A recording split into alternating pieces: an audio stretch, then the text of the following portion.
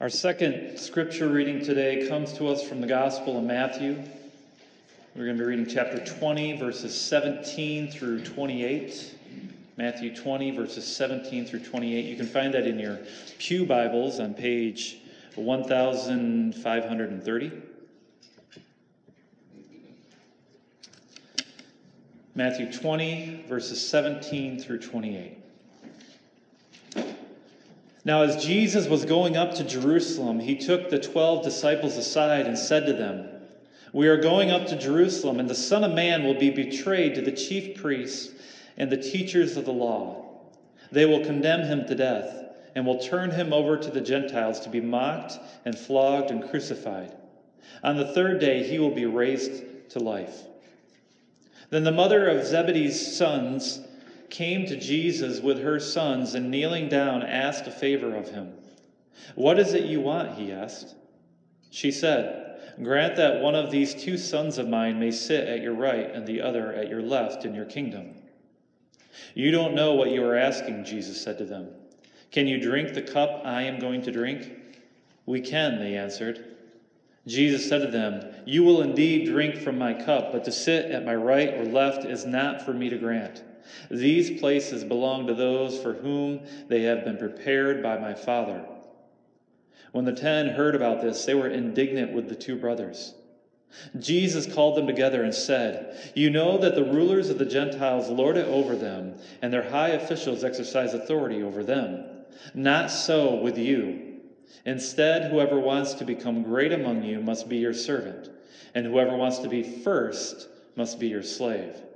Just as the Son of Man did not come to be served, but to serve, and to give his life as a ransom for many." Thus ends our reading of God's inerrant word. May all who hear it be a part of the many for whom Jesus gave his life as a ransom. It was the year 1887, and the Lord Acton was having a spirited debate with the Archbishop Creighton. Now, you may not know who these two characters are in history. Maybe you do. Maybe you're a history buff. But the Lord Acton, he was a historian of his own right, a gifted one at that, and one who knew much more about church history than this archbishop did. But the bishop saw himself as a protector of Rome, and he would not abide with any degrading words concerning the papal line. He thought that the actions of the past popes should not be criticized, even if those actions were deemed evil through contemporary lenses. Needless to say, the Lord Acton thought otherwise, arguing that all men, whether in authority or not, should be held to the same moral standard set forth by God.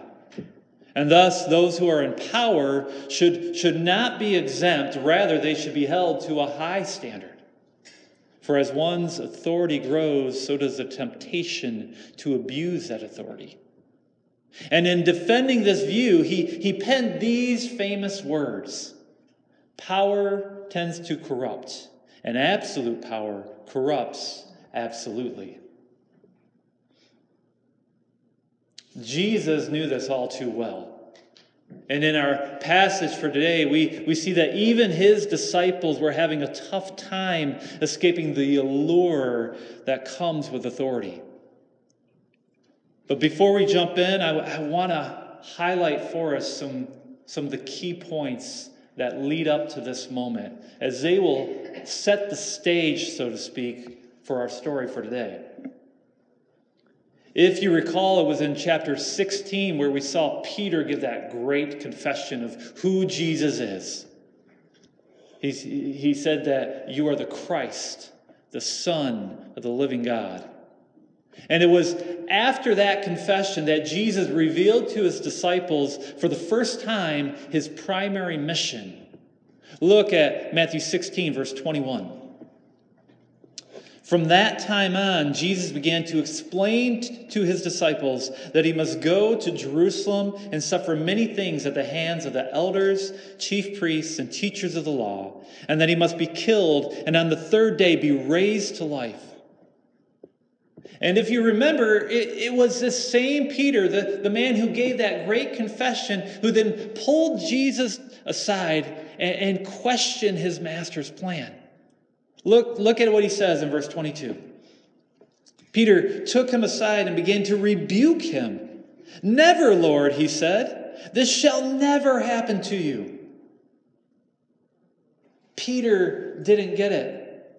As much as he understood who Jesus was, he did not understand what Jesus was about. And thus, Christ had to rebuke him. Look at the next verse. Jesus turned and said to Peter, "Get behind me, Satan. You are a stumbling block to me. You do not have in mind the things of God, but the things of men." Well, Jesus used this moment to teach all of his disciples a lesson. And he told them that in order to follow him, they must first deny themselves and take up their own cross. That if they wanted to find life, they must first lose it. But this wasn't the only time when Jesus had proclaimed his mission to his disciples. We witness a second occurrence in the very next chapter, chapter 17, shortly after the Transfiguration. Jesus had just come down from that mountain, and what he had found at the bottom was this chaotic scene. For there was this demon-possessed boy whom his disciples could not heal. Now, what you need to understand is that casting out demons was something that these men could do beforehand. Jesus had given to them that authority. And yet their faith had been rattled after hearing about Jesus' mission. And so in verse 17, we find Jesus saying these words. "O unbelieving and perverse generation," Jesus replied, "how long shall I stay with you? How long shall I put up with you? Bring the boy here to me." He then healed the boy by removing the demon. Now, when the disciples asked Jesus why they couldn't do it, Jesus told them plainly, "Because you have so little faith." And then once again, once they were alone, he reminded them of his mission. Look at verses 22 and 23.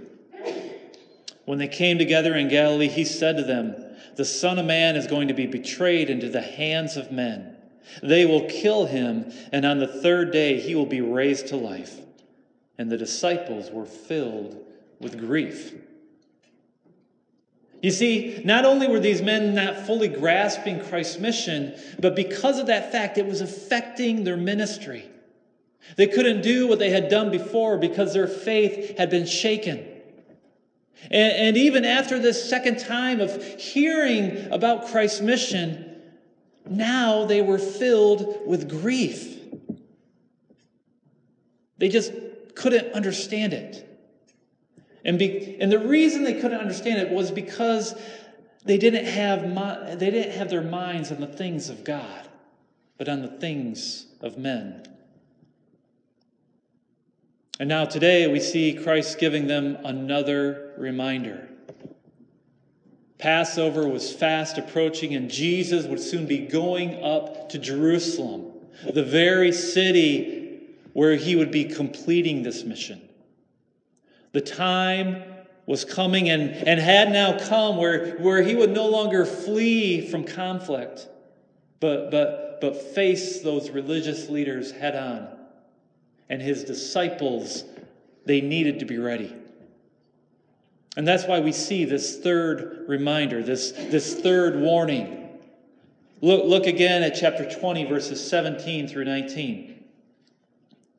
Now, as Jesus was going up to Jerusalem, he took the 12 disciples aside and said to them, "We are going up to Jerusalem, and the Son of Man will be betrayed to the chief priests and the teachers of the law. They will condemn him to death and will turn him over to the Gentiles to be mocked and flogged and crucified. On the third day, he will be raised to life." Once again, we see Jesus taking his disciples aside in order to give them this warning.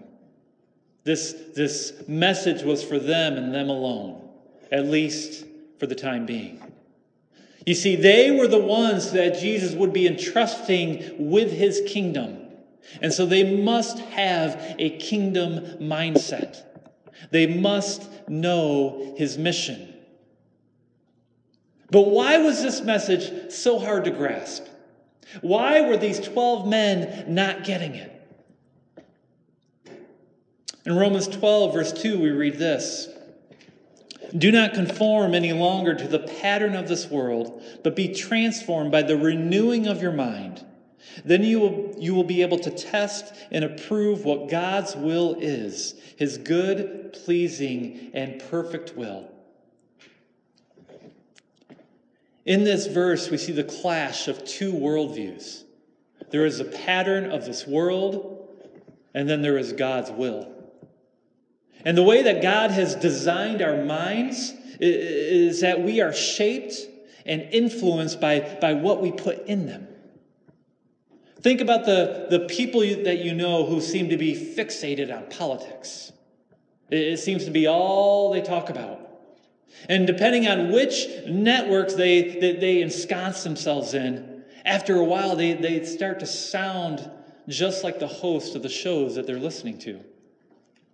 So if your channel is stuck on Fox News, your mind will begin to think like Tucker Carlson. But if you prefer CNN, then your thoughts are going to be molded by people like Don Lemon. But these things don't happen overnight. It takes time to be shaped, to be influenced. It takes repetition before a person begins to understand things. Jesus was trying to train his disciples to start thinking with a kingdom mindset and not a worldly one. He wanted to renew their minds so that they would no longer be influenced by the patterns of this world, but would be able to test and approve what God's will is, his good, pleasing, and perfect will. And this was why he was repeating this message over and over again, because they were still stuck in that worldly mindset. And because of that, they were blind to Christ's mission. God's will was hidden from their eyes. And this becomes all too evident when we look at our next verses. Look at verses 20 and 21.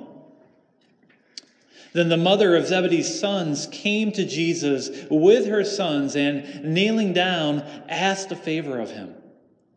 "What is it you want?" he asked. She said, "Grant that one of these two sons of mine may sit at your right and the other at your left in your kingdom."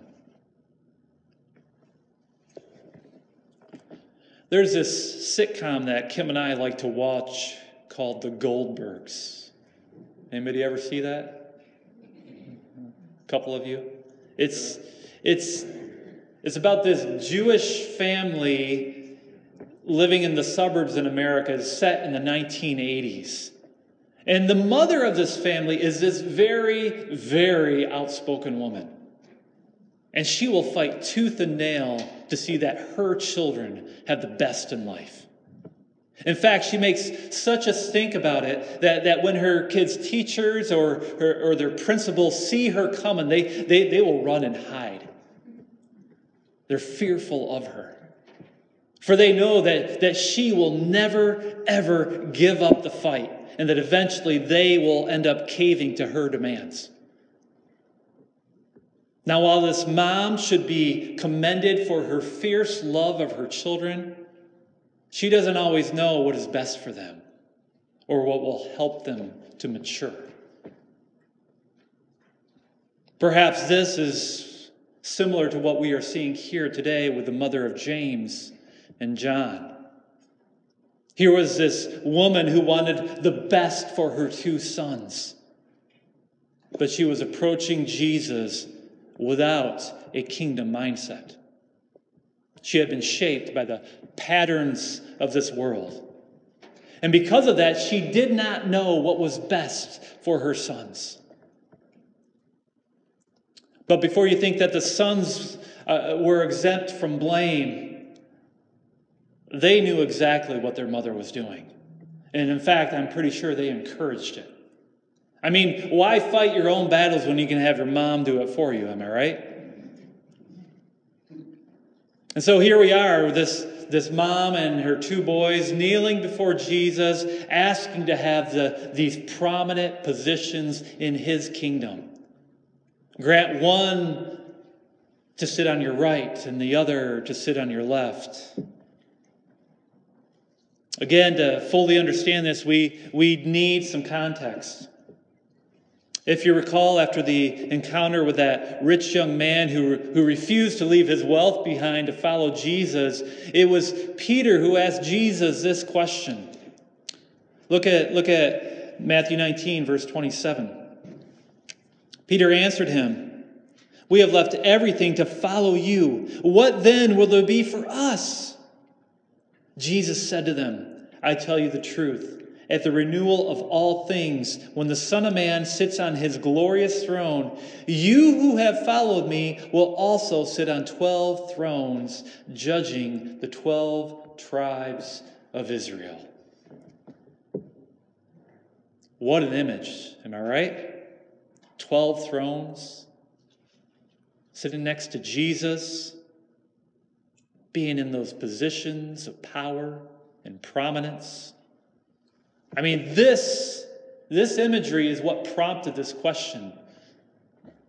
For to sit on Jesus' right or to sit on his left meant that these two sons would have the seats of influence. They would have Jesus' ear. Now think about our situation. Jesus had just reminded these men of his impending death. And all they could think about was jockeying for position in his kingdom. While Christ looked to the cross, they looked to status and power. If there ever was a disconnect between Jesus' words and their ears, this was it. And it's all because they were still stuck in the patterns of this world. Let's see how Jesus responds to them. Look at verse 22. "You don't know what you are asking," Jesus said to them. "Can you drink the cup I am going to drink?" "We can," they answered. Jesus said to them, "You will indeed drink from my cup, but to sit at my right or left is not for me to grant. These places belong to those for whom they have been prepared by my Father." All too often, it is the ignorant that seeks leadership and power. People tend to think that it would be so great to gain some type of position of authority, to be the president, to be the CEO, to be the king. Yet what they fail to realize is that those positions require sacrifice. A sacrifice that most are not willing to make. And these are just worldly positions. And the kingdom, the calling to suffer is even greater. And so when Jesus said to these two men, "You don't know what you are asking," they didn't. They had no clue. They were only thinking about what sitting on the right or sitting on the left would do for them. The prestige that it would bring, not to mention all the benefits. They never stopped to consider that those two seats would require a sacrifice from them. They desired power. They desired authority. But power and authority comes at a cost, particularly in the kingdom. And to sit on Christ's right or to sit on his left entails suffering. It is to drink the cup that he drinks. It is to take up your own cross and follow Jesus towards death. Dear friends, if you desire to reside in some authoritative role, know this. There will be a sacrifice that you will have to make in order to do that role well. If you aspire to a position of power and you want to be faithful to that power, then it will require of you pain and suffering. And if you want to be a leader in God's kingdom, then you must be willing to lose your life for the sake of your King. You must be willing to drink the cup that Jesus drank. Of course, in their pride, these two brothers thought that they could handle whatever would be coming. Sure, Lord, we can drink that cup. But they were not ready. In fact, none of the disciples were. For as we'll see when we get to the Passion narrative, each one would flee once Jesus had been betrayed and arrested. But just because these men were weak didn't mean that Christ was done with them. For there would come a time when both of these brothers would drink that cup. James would become the first apostle to face martyrdom. And John, well, he would eventually be boiled in oil and then exiled to an island named Patmos. But as for being on Christ's right or on his left, that wasn't Jesus' decision to make. That was up to the Father. Well, you can imagine what the other disciples thought when they heard what took place. And let's just say they didn't look too kindly on these sons of Zebedee. Look at verse 24. When the 10 heard about this, they were indignant with the two brothers. Now, this indignation was not from some sense of piety, nor from their great humility. Rather, it came from a jealousy and a fear that they might lose out. I mean, the early bird gets the worm. Am I right? Perhaps these 10 men were now kicking themselves, thinking, why didn't I do this? I should have thought of that first. You see, these other disciples were just as confused as those two brothers. They too wanted power and glory for themselves. For they still viewed the kingdom from a worldly point of view. I mean, they had to have, or they wouldn't have gotten indignant, right? They wouldn't have cared. Fine, you have the position, I don't really care. But they did care. And the reason they cared was because they lacked a kingdom mindset. They had yet to understand Christ's mission. But Jesus was about to give these men another lesson on what it means to be great in the kingdom. Look at verse 25. Jesus called them together and said, "You know that the rulers of the Gentiles lord it over them, and their high officials exercise authority over them. Not so with you.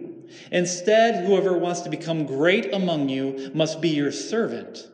And whoever wants to be first must be your slave, just as the Son of Man did not come to be served, but to serve and to give his life as a ransom for many." Here we see it laid out, do we not? Just as there are two worldviews, there are also two paths to greatness. There is the world's path that says you must take what you can get by sheer force. And then there's the way of the kingdom, which says that you must relinquish any desire for power and give of yourself. The path of the world was how the Romans gained power. They had this survival of the fittest mentality. First, they would conquer. They would send in their armies and overwhelm their opponent until they surrendered. Second, they would oppress. They would tax the people in order to feed the beast. And for those who didn't pay, their property would be seized and as they sent them off to debtor's prison. And finally, the Romans would deceive. They would make the people think that they were actually being helped. when in reality they were being pushed down. They called this the Pax Romana, the peace of Rome. See how gracious we are by ruling over you? We have brought to your land stability. You can live in freedom now, free from fear. This is what Jesus meant by lording it over them. It is that smug mentality of superiority that the Romans exuded. It is using a position of authority for personal gain and to bolster one's pride. But kingdom leadership is altogether different, for it has nothing to do with personal ambition. Rather, its focus is on the needs of people around you. Think about all the different positions of authority that we have in our society today. Why were those roles created? Why do we have a president? In order that he might serve the people of this country by carrying out and executing the laws of our nation. Or think about police officers. What's the motto of the police officers? Todd, you know, right? To serve and protect. What about teachers? What is their role? They're serving their students. And the way they do so is by educating them. And there are many, many more positions of authority where the main purpose is to serve. And yet these can become corrupted when we take the focus off of serving and place it on selfish ambitions. When we lord it over them. But in the kingdom, selfish ambition has no place. If you want to become great, you must become a servant. If you want to be first, you must become a slave.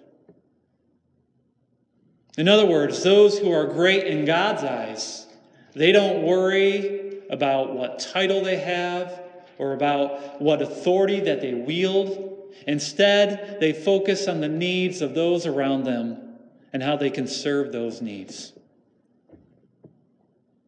And if you think about it, this is exactly what your king did for you. He did not come to be served, but to serve. He became the least of the least, a slave to all, as he gave his life as a ransom. And this is what we read in our first scripture reading, when Paul talked to the Philippians about what it means to have a servant heart. Look at Philippians 2, verse 5. Your attitude should be the same as that of Christ Jesus, who, being in very nature God, did not consider equality with God something to be grasped, but made himself nothing, taking the very nature of a servant, being made in human likeness, and being found in appearance as a man. He humbled himself and became obedient to death, even death on a cross. As you take those words in, I hope you realize that Jesus didn't have to do any of that. He could have just stayed where he was in perfect fellowship with his Father and with the Holy Spirit. He could have remained in his lofty position and let us rot until we were all dead and then sentenced to hell. And you know what? He would have been perfectly just in so doing. But that's not what he did. No. Rather, he committed that ultimate act of service as he gave his life for a people that were undeserving. He went up to Jerusalem where he was betrayed. He was handed over to the chief priests and the teachers of the law. And they condemned him to death, and in turn turned him over to the Gentiles, where he was mocked, and he was flogged, and he was crucified. And he did all of this in order to give his life as a ransom for many. He didn't do this for himself, for his own glory. No, he did it to meet the needs of the lowly. He became a slave in order to bring salvation to you and to me. And now he is asking of you and me to do the same thing. No matter where you are at in life, whether you are in some high position of authority or whether you have no position at all, there is always someone around you who needs your service. Someone who could use your help. Will you serve them? Will you set aside your pride and take on the role of a slave? This is the way of the kingdom. For this is the way of the King, the one who came not to be served, but to serve. Let us pray. Father, we confess to you that all too often we desire the title more than the work. We desire the authority more than the service that is required. Change our hearts. Change them to be more like your sons. Fill us with your Holy Spirit as he renews our minds and conforms us into the image of Jesus. Let us follow in his footsteps as he became a slave to all when he went to the cross. And help us to take up our own cross as we meet the needs of those around us. We pray this in Jesus' name. Amen.